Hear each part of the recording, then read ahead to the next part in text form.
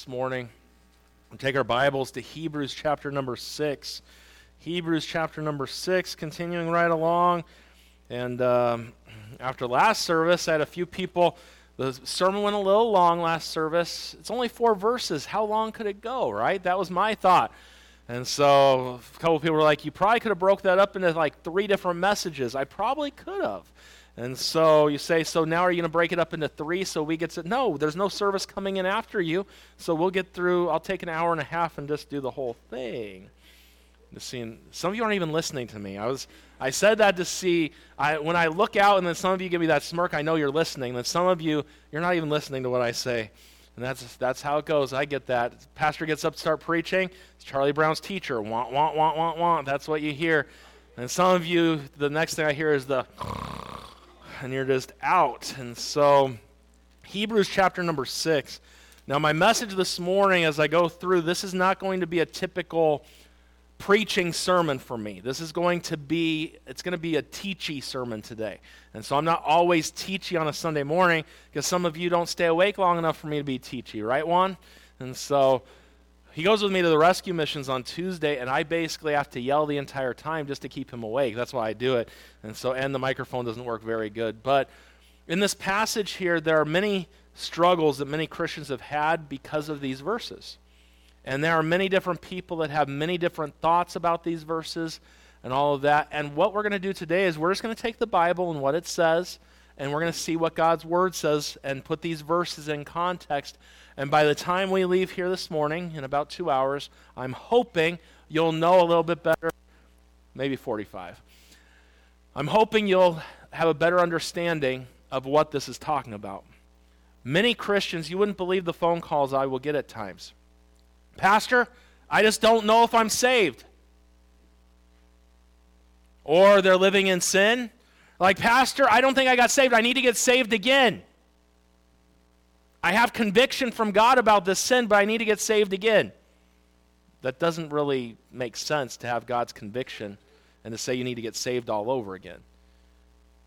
I believe, according to God's Word, the Bible is very clear that once you're saved, you are always saved.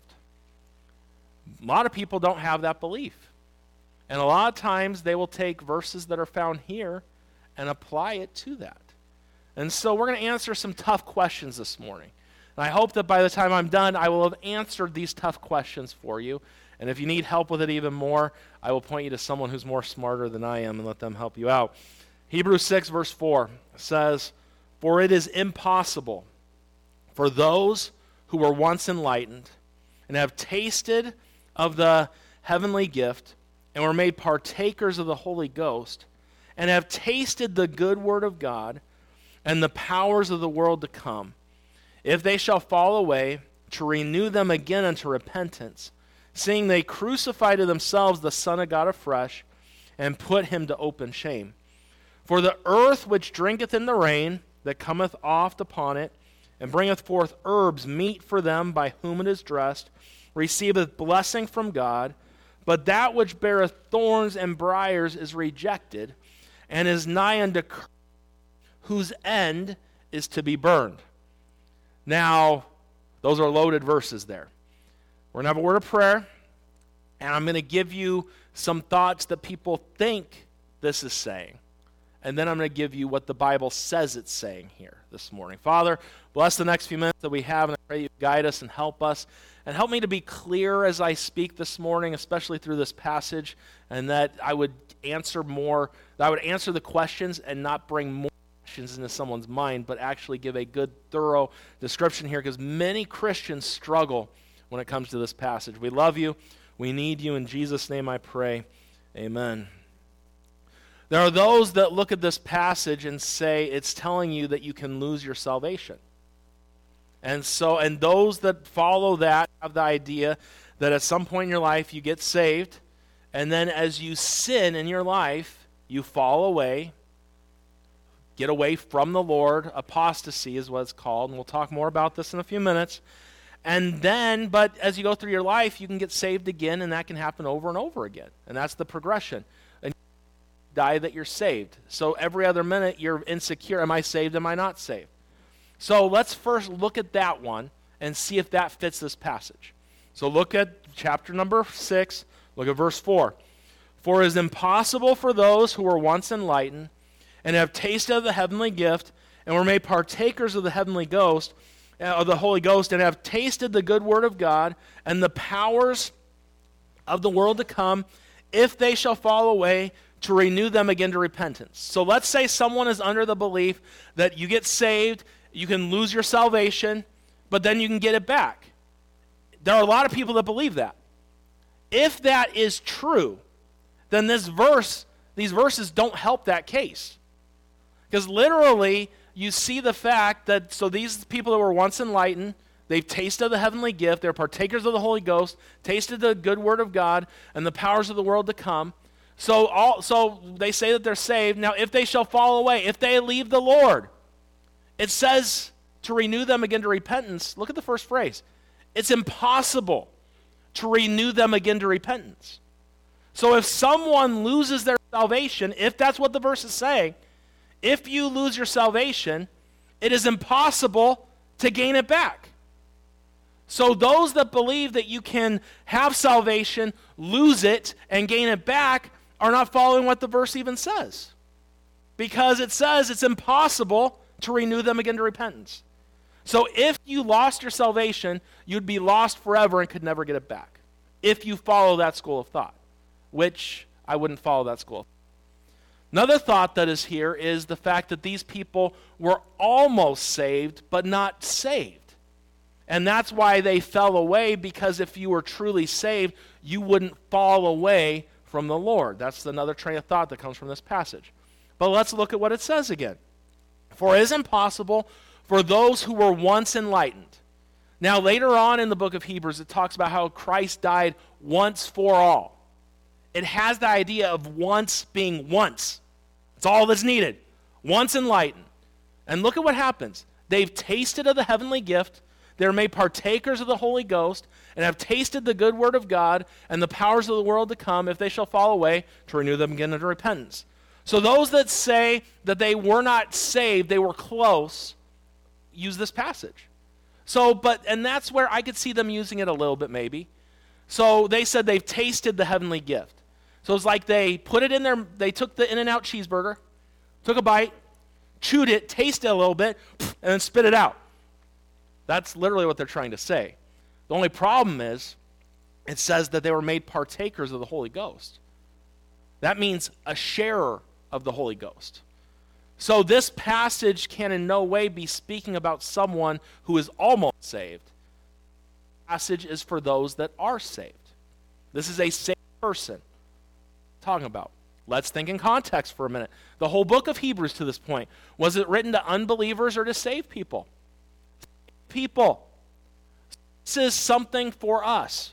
Context last week, if you remember, instead of continuing on about Melchizedek, the author here's like, you're dull of hearing, and you're not skillful in God's word, you're not ready for the meat, and you still need the milk. Instead of being ready to teach people, you need people to keep teaching you, and you're basically never getting anywhere. So let me just help you this morning. That happens to a lot of Christians.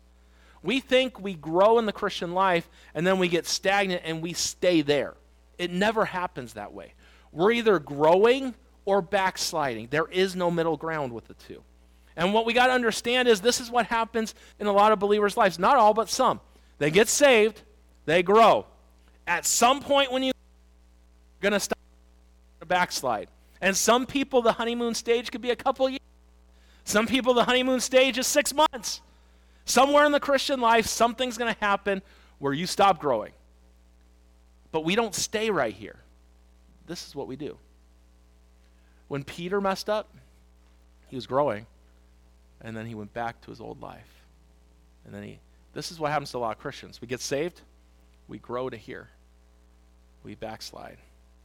We grow to here. We backslide. Grow to here. And you never get past the elementary stages of Christianity and the baby stage, because you think you're growing, and you technically are going back and forth, but you're never progressing. You're not moving on to maturity. Well, how it should be is we get saved, we grow, we backslide. It's going to happen. But then as we grow, we get past the point of growth we were at last time. And then we backslide again. But then we grow and get past that point where we were before, and we keep moving on in our Christian life. That's where most of us get stuck.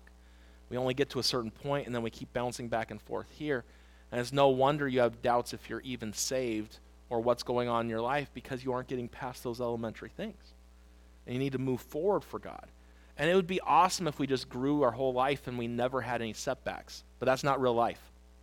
It's not. We have an old nature in us. It's going to go forward and backwards, forward and backwards. That's just a part of it. It's like a roller coaster ride. Sometimes you're going way up. Sometimes you might be going back down pretty fast. Sometimes it stays pretty even.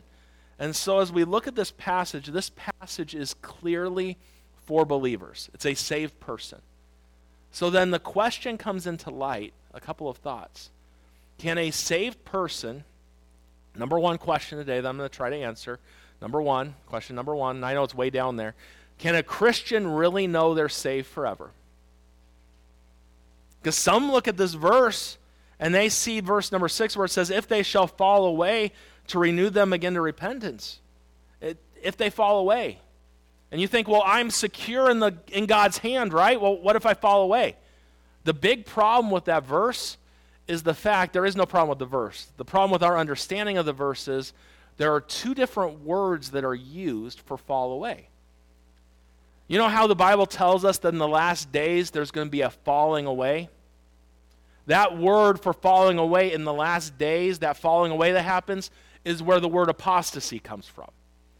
That means they leave Christ.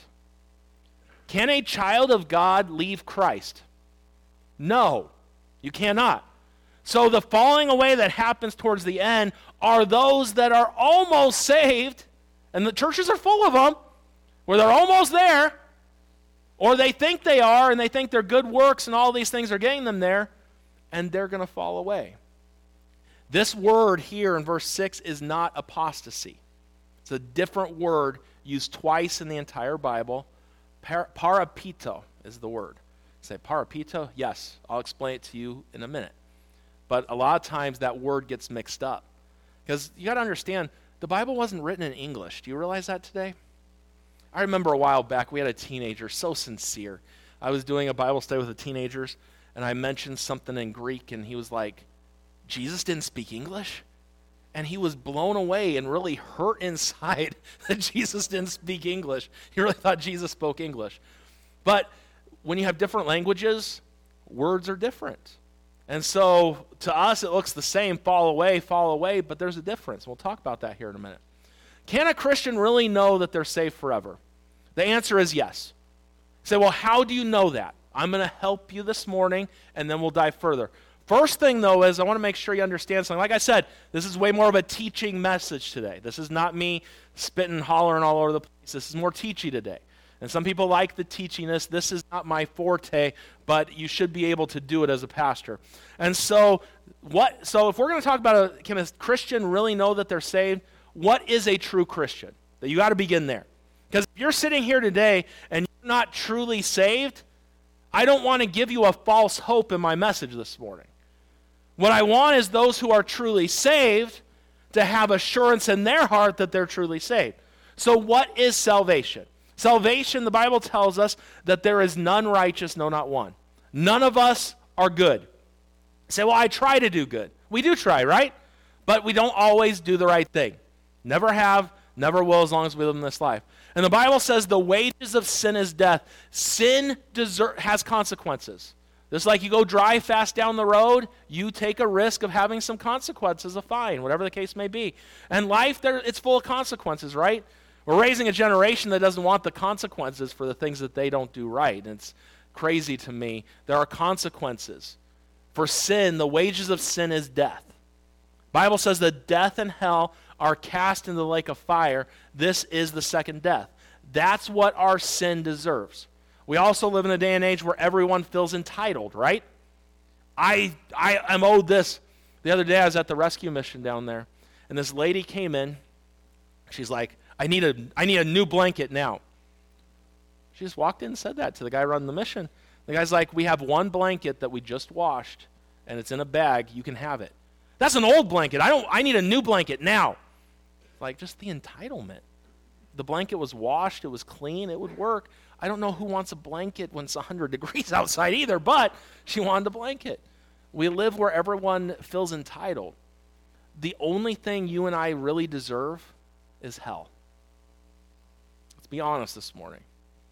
God has been merciful and gracious to us. And so we're all sinners. There's a penalty on sin.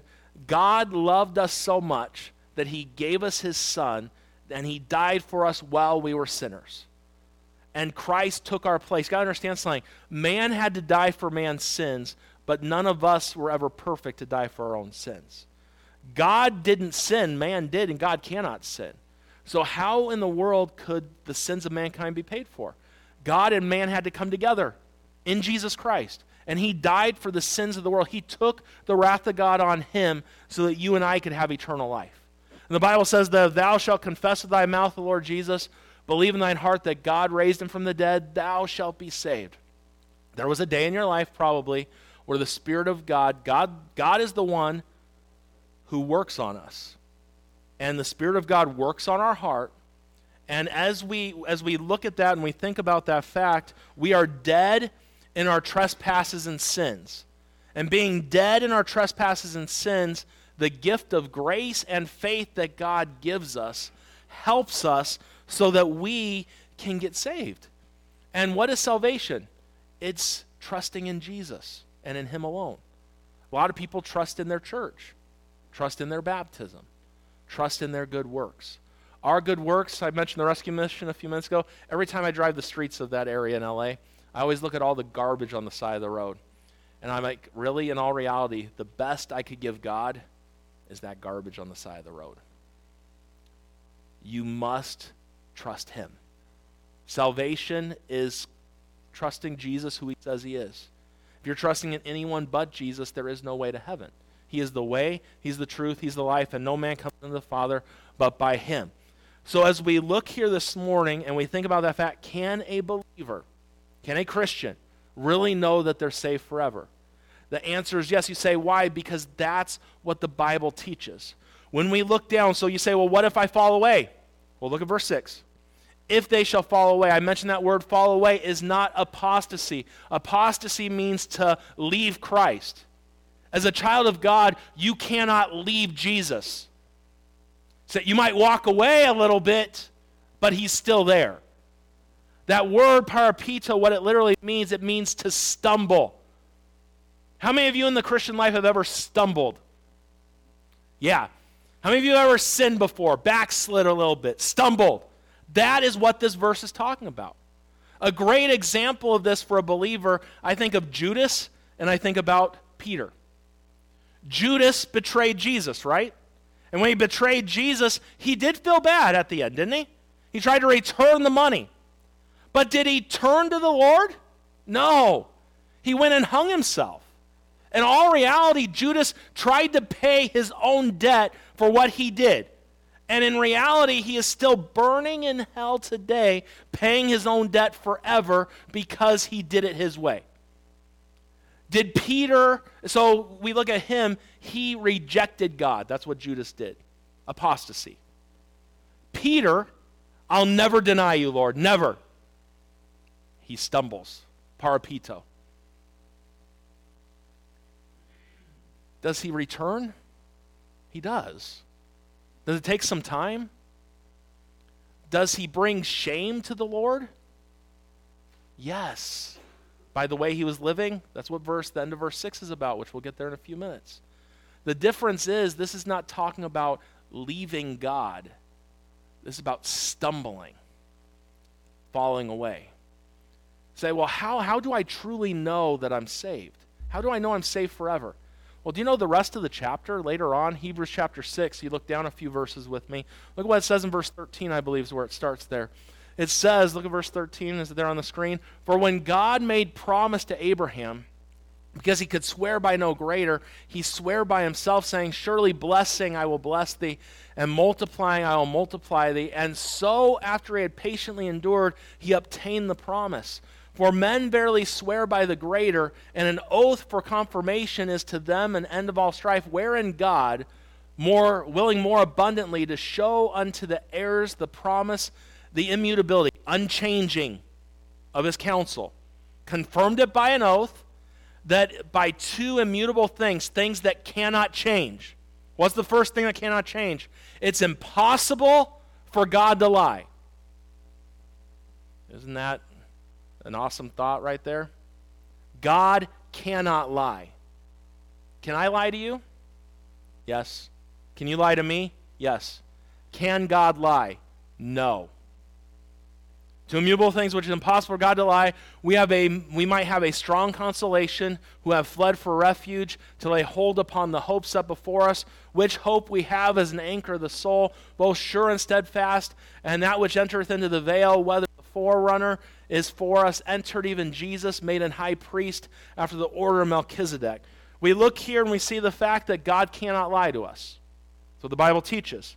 So the Bible tells us in John chapter number 5, Jesus said these words, Verily, verily, I say unto you, he that heareth my word and believeth on him that sent me hath everlasting life, and shall not come into condemnation, but is passed from death unto life.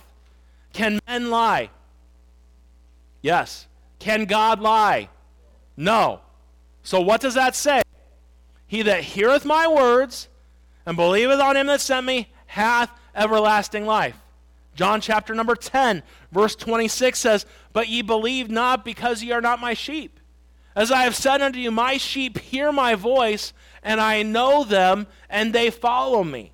And look what it says, I give unto them eternal life. Who does he give eternal life? His sheep. And they shall never perish, neither shall any man pluck them out of my hand. My Father which gave them me is greater than all, and no man is able to pluck them out of my Father's hand. I and my Father are one. So as a believer, you might fall and stumble, but you cannot fall from God. Does that make sense? It's what the Bible teaches. So this falling away is a stumbling that happens. We'll talk more about this here in a few minutes. The Bible tells us one last passage I want you to see about eternal security. Romans 8, starting verse 28 through 39. Some of you are getting more Bible reading than you got all week this last week. And so look at verse 28. It says, And we know that all things work together for good to them that love God, to them who are the called according to his purpose. For whom God did foreknow, he also did predestinate to be conformed to the image of his Son, that he might be firstborn among many brethren. Moreover, this is still talking about what God does. Whom he did foreknow, them he also did predestinate, them he called, them he also called, whom he called, them he also justified, and whom he justified, them he also glorified. So think about everything in salvation. He foreknew, he predestinates, he calls, he justifies, he glorifies. Everything in salvation, God does. Right? And then look at the next verse. What shall we then say to these things? If God be for us, who can be against us? He that spared not his own Son, but delivered him up for us all, how shall he not with him also freely give us all things? Who shall lay anything to the charge of God's elect? It's God that justifies. It's God who's the judge. It's God who justifies. Who is he that condemneth? Yea, is Christ died, yea, rather, who is risen again, who is even at the right hand of God, who also maketh intercession for us. Listen to what Paul says. Who shall separate us from the love of Christ? Is tribulation going to do it? Distress? Persecution? Famine? Nakedness? Peril? Sword? War? Is any of those things going to do it? It says, no, as is written, for thy sake we are killed all the day long. We are counted as sheep for a slaughter. And he says, nay and no, but in all these things we are more than conquerors through him that loved us. I don't know, do you realize how important it is to know that you're secure in your salvation? We need to know in all these things we are more than conquerors. Not in ourselves, through him that loved us. And Paul says, I'm persuaded that neither death, and I know there's those that teach in Catholicism, suicide, if you're a Christian, you commit suicide, you're going to be separated from God. The Bible says right here that neither death, now, is suicide a good thing? No. Is it sin? Yes, it's sin. Should not be done. But if you're a child of God, the Bible tells us here, and Paul says, I'm persuaded that neither death, nor life, nor angels, nor principalities, nor powers, nor things present, nor things to come, nor height, nor depth, nor any other creature shall be able to separate us from the love of God, Christ Jesus our Lord. There is nothing that can separate a Christian from God's love. You cannot get out of God's hand. You are secure in his hand, and no man can pluck you out. Someday there will be those that fall away that were never saved and leave Christ because they never were saved. But this passage is not for the unsaved. This passage is for believers. And what happens is, remember how I was using the example earlier? We get saved, we grow, we backslide. It doesn't go past here. Why do many people think they got to get saved all over again? Because they don't realize what's happened. You know, and they're backsliding, they're falling. They're like, if I'm really saved, you are going to stumble. You got to, a just man falls 7 times, riseth up again. Proverbs talks about that. And so as we look here, number 1, can a Christian really be saved forever? The answer is yes, yes, yes. This passage was not that you could lose your salvation, because if you lost your salvation, you could never gain it back. This passage isn't for those who are almost saved, because the word's not apostasy. The word literally means to stumble. Do Christians stumble? Yes. And we're going to stumble. And so as we look here, can a Christian truly know that they're saved forever? Yes. Number 2, second question from this passage. How can anyone crucify Christ again? Look at what the verse says. It says in verse 6, it says, Seeing they crucify to themselves the Son of God afresh, and put him to an open shame. Now when we think about the Lord, think about Jesus up on the cross, and you think about, they had him stripped down. There was shame, wasn't there? The shame and reproach that he bore on the cross. There are some religions out there that feel that every time we sin, that we are crucifying him all over again. In fact, and you know, there are some churches, someone asked a while back, why isn't Jesus hanging on the cross in the church? You know why Jesus isn't hanging on the cross? Because he's not on the cross. And if we want to get real technical, if you got Jesus hanging on your cross, that is real close to a graven image. That's real close. You say, well, is that cross the graven image? Are you bowing to it? If you're bowing to it, I might take it out, because I don't want you to bow to a cross. You shouldn't do that. Then it could be a graven image in your life. You know, it's like a nativity scene. Do you have a nativity scene or not? Are you worshiping it? And if you're worshiping it, I would get rid of it if I were you. If you're not worshiping it, I think you'll be okay. But, you know, we think about in Catholicism, literally every time they have the Lord's Supper and that time happens, it's literally his blood. The Bible says he died once for all. So is Jesus literally dying on the cross again right now when you sin? No. It's been done. Sin has been paid for. He cried out on the cross, it is finished. When we think about this, though, so we look at that phrase and we look at what the Bible says here.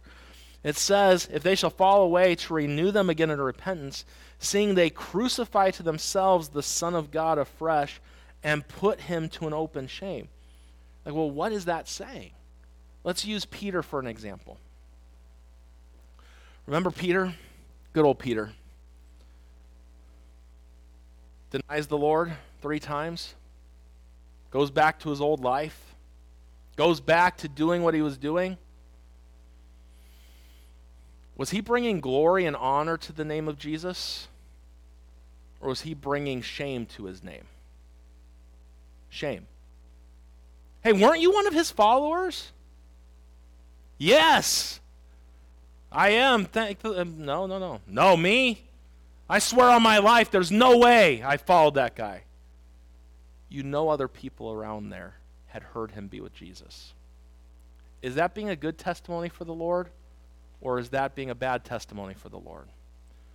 When we stumble, we are not literally crucifying him again on the cross, but we're bringing reproach, and even as talked about in other places, bringing blasphemy to his name. You're giving others a time to bring that shame.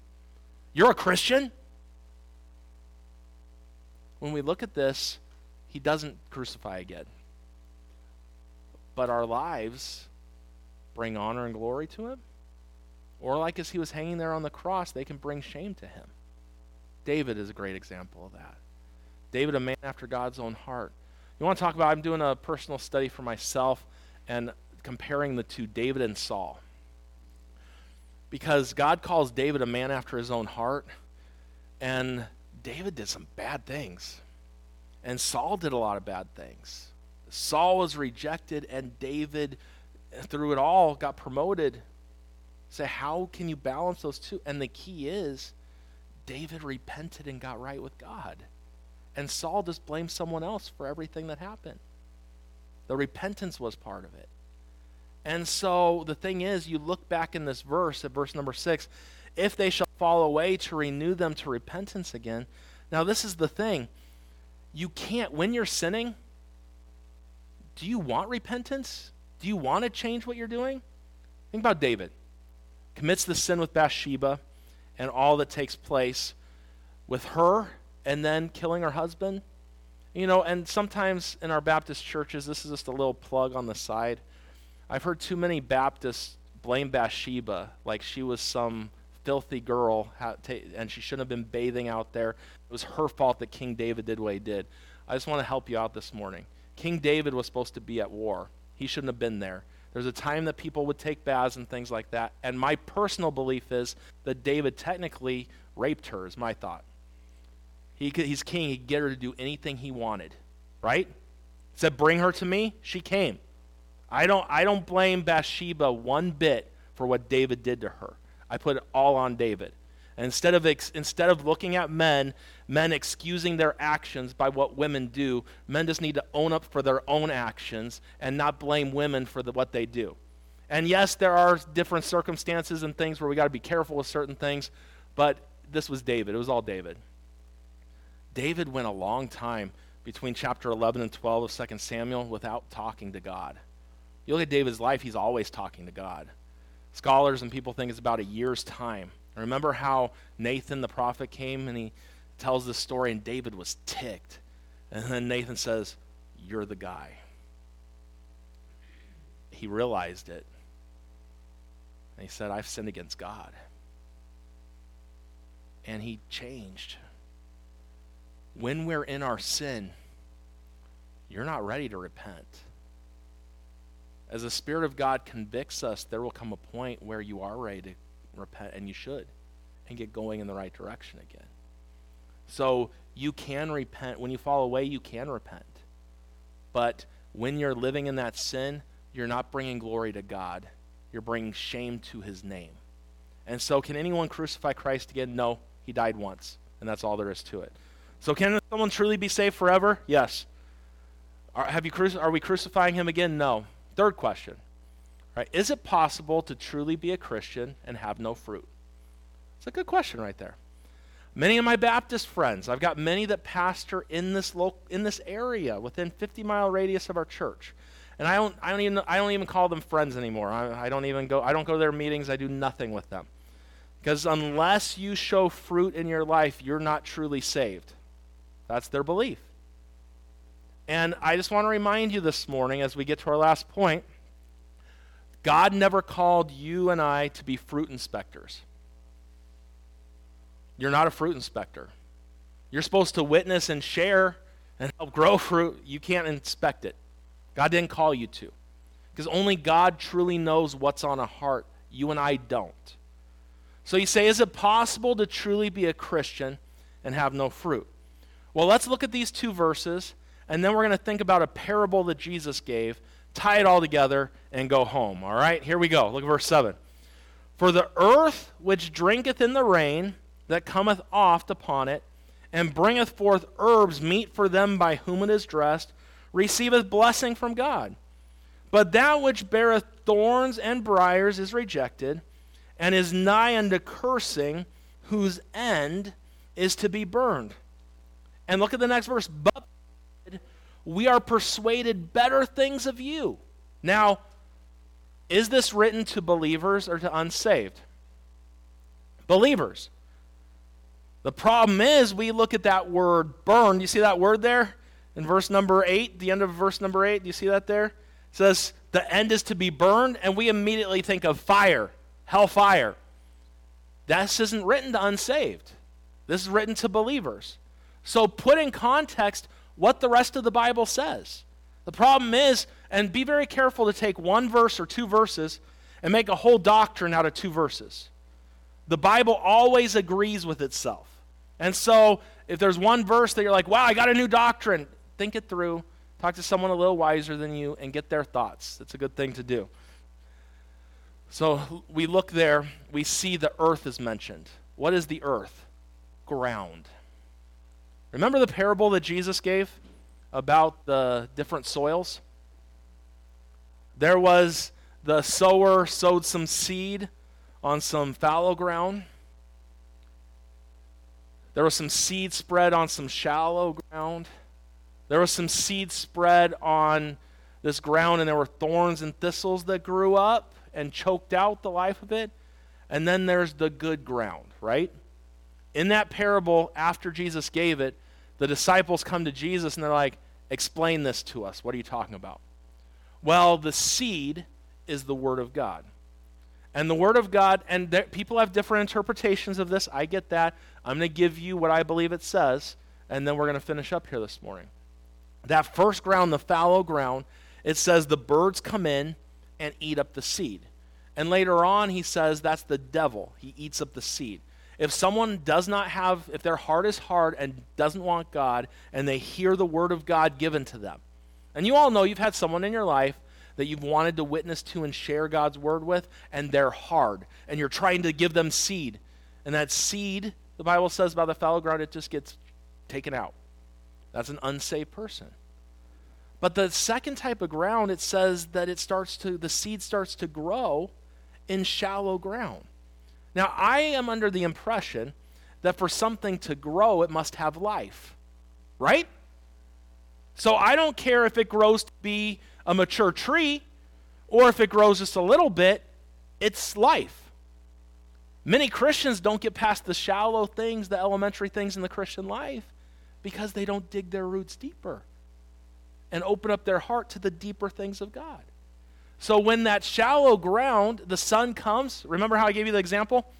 You grow, go back, grow, and go back. You have those shallow roots with the Word of God. The hot sun in the summer scorches it. It shrinks, comes back, shrinks, and comes back. That's a perfect picture of how most Christians spend their Christian life, in that shallow ground. You have the third type of ground, which has the thorns and thistles in it, right?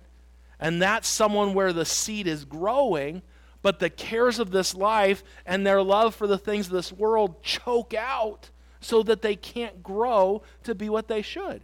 And then you have the fourth type of ground that literally in that fourth ground, it's good soil and it grows to a mature plant. And for us, God wants us to have a good soil in our heart so that His Word can grow and mature us into be what He wants us to be. So look at this. Look at these two verses. We're just about done. Hopefully I haven't lost you yet. You still with me? Do you have more questions than answers to this point? I hope not. So we're just about done. Look at verse 7 and 8, and here we go. It says, for the earth which drinketh in the rain. So February and March this year, was it pretty green outside? Wasn't it? All these hills around us, they were nice and green. Are they green still? No. Because the water, the rain to the ground brought growth. No water, no growth. The Word of God and things is the water. So look at what it says here. For the earth which drinketh in the rain that cometh oft upon it and bringeth forth herbs, it's bringing forth fruit. Meat for them by whom it is dressed receiveth blessings from God. That word blessing means reward. God blesses that grows. Just like you and I. Do you have any trees in your yard that have produced bad fruit? Do you keep the bad fruit in that tree? You probably get rid of the tree over time, right? We had in the church backyard, we had a lemon tree that wasn't very good, and we got rid of it. The orange tree, like 4 years ago, I don't know what it was in the backyard, the oranges were super sour, and I'm like, I'm going to give it one more chance. Because normally every year, those oranges, those are the type of oranges, you peel it and you're a mess from all the liquid everywhere. They are great oranges. And these ones were terrible. I'm like, I'm giving you one more chance. I looked at the tree. So you get one more chance. If you don't do good this year, you're done. And it's been doing good ever since again. And do you know what we've done with it? I try to make sure, and it's Ryan's tree now. I still take credit for it partially. But I will try and have the kids go out there and get rid of the old ones. We trim it at certain times. I make sure it's watered. I be good to the tree. If the tree's not bringing forth fruit, that thing can be chopped down. It can be taken away. There's lots of things there. So look at what it says. It says, for the earth which drinketh in the rain that cometh oft upon it, and bringeth forth herbs meet for them by whom it is dressed, receiveth blessing from God. Now this is written to believers, so look at verse 8. But that which beareth thorns and briars is rejected, and is nigh unto cursing, whose end is to be burned. But beloved, we are persuaded better things of you. So look at that. So we mentioned the ground that has the thorn and thistles already, right? That's the ground that is growing, but the cares of this life and the love for this world choke it out. So, well, it's being burned. This is written to believers. Are we going to be burned in fire? No, but our works will be. 1 Corinthians 3, verse 12 through 15. Look at what it says right here. Now, if any man build upon this foundation gold, silver, precious stones, wood, hay, stubble, every man's work shall be made manifest, for the day shall declare it, because it shall be revealed by fire. And the fire shall try every man's work of what sort it is. If any man's work abide, which he hath built, thereupon he shall receive a blessing, a reward. If any man's work shall be burned, you see that there? He shall suffer loss. Oh, I'll lose my salvation. No, but he himself shall be saved, yet so as by fire. So what is this talking about? We talked about on Wednesday night, we're in the book of Revelation. I think it's so fitting that Wednesday night we were talking about casting our crowns at Jesus' feet. Literally, we talked about this last Wednesday night. And literally, someday we are all going to stand before the judgment seat of Christ. And when we stand at the judgment seat of Christ, we stand before God. We're not going to be judged on our sin, because Jesus Christ took our sin and took our penalty. The great white throne judgment, people will be judged on their sin. But at the judgment seat of Christ, we'll be judged by our works. And they're going to be tried by fire. Wood, hay, and stubble, when they get put in fire, do they do well? No, they burn up. The motive behind what we do for the Lord and as we serve him. We talked about casting our crowns before his feet. You, as you build and grow and let the word of God grow in you and grow you into a mature Christian, you will be blessed by God, and you will have rewards to cast at his feet. But the author here says, don't be the Christian that lets everything choke out your growth. And then when you stand before him, you will have nothing to give him. God has better things for you than to be wandering every day if you're saved or not. God has better things for you than living in your sin and staying fallen away. He has better things for you. God has a plan.